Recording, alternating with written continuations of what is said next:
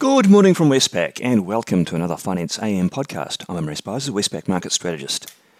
Financial markets on Friday were in a clear risk-averse mood. The equity markets weakened further. The S&P 500 closed down 0.5% on the day. And that risk-averse mood extended to bond markets. So bond yields fell, commodities also fell, and risk-sensitive currencies also fell against the US dollar.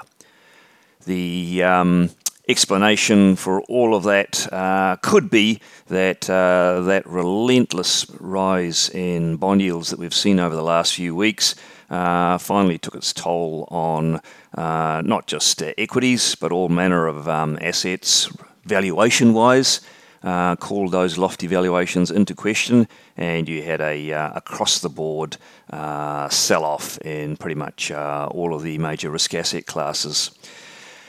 The currency market saw the US dollar index closing up 0.8% on the day, the defensive US dollar outperforming all of the majors.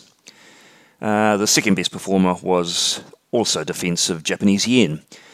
But risk-sensitive currencies like the Aussie dollar, it fell from 78.50 to 76.93, making it the underperformer on the day. And the Kiwi also fell from 73.50 to 72.23. Aussie Kiwi Cross normally goes along with the risk mood, so it fell slightly from 106.70 to 106.40. In the interest rate markets, the US 2-year Treasury yield fell from 0.16 to 0.12%, and the 10-year yield fell from 1.51 to 1.38.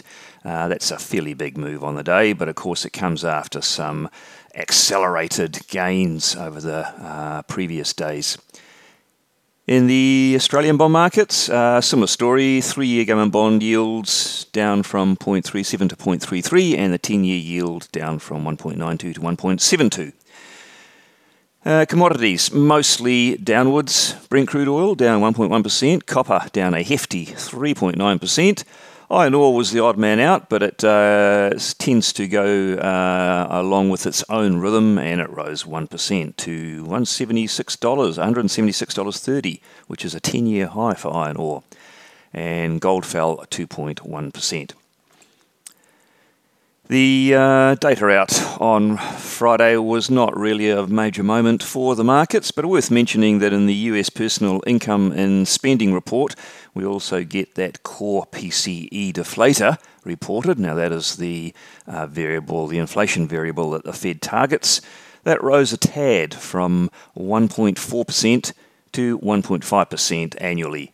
And that's an equal high since March 2020. So nudging higher, but certainly not running away at this stage. Also interesting, really for the UK markets for now, but the Bank of England's chief economist and MPC member Haldane, he delivered a speech in which he raised the possibility that there's a tangible risk that inflation proves difficult to tame. Now, this is a more hawkish stance, goes against the grain of what we've been hearing from most major central banks globally, which is that inflation spikes are expected to be transitory. Okay, so what's out today that could be market moving for markets? In Australia, we get a plethora of data releases, but they're all pretty much second and third tier on their own. None of them really market movers, but we do get CoreLogic, house prices, housing finance approvals, company profits, inventories, a PMI, and an inflation gauge.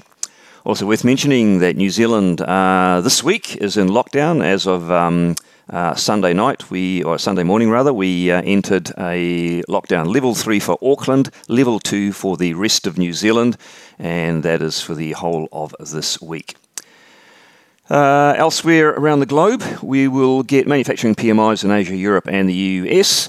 And the highlight, probably for global markets, will be tonight the US ISM manufacturing survey. This is the most closely watched one of the lot. We also get some FOMC members speaking, Williams and Brainard.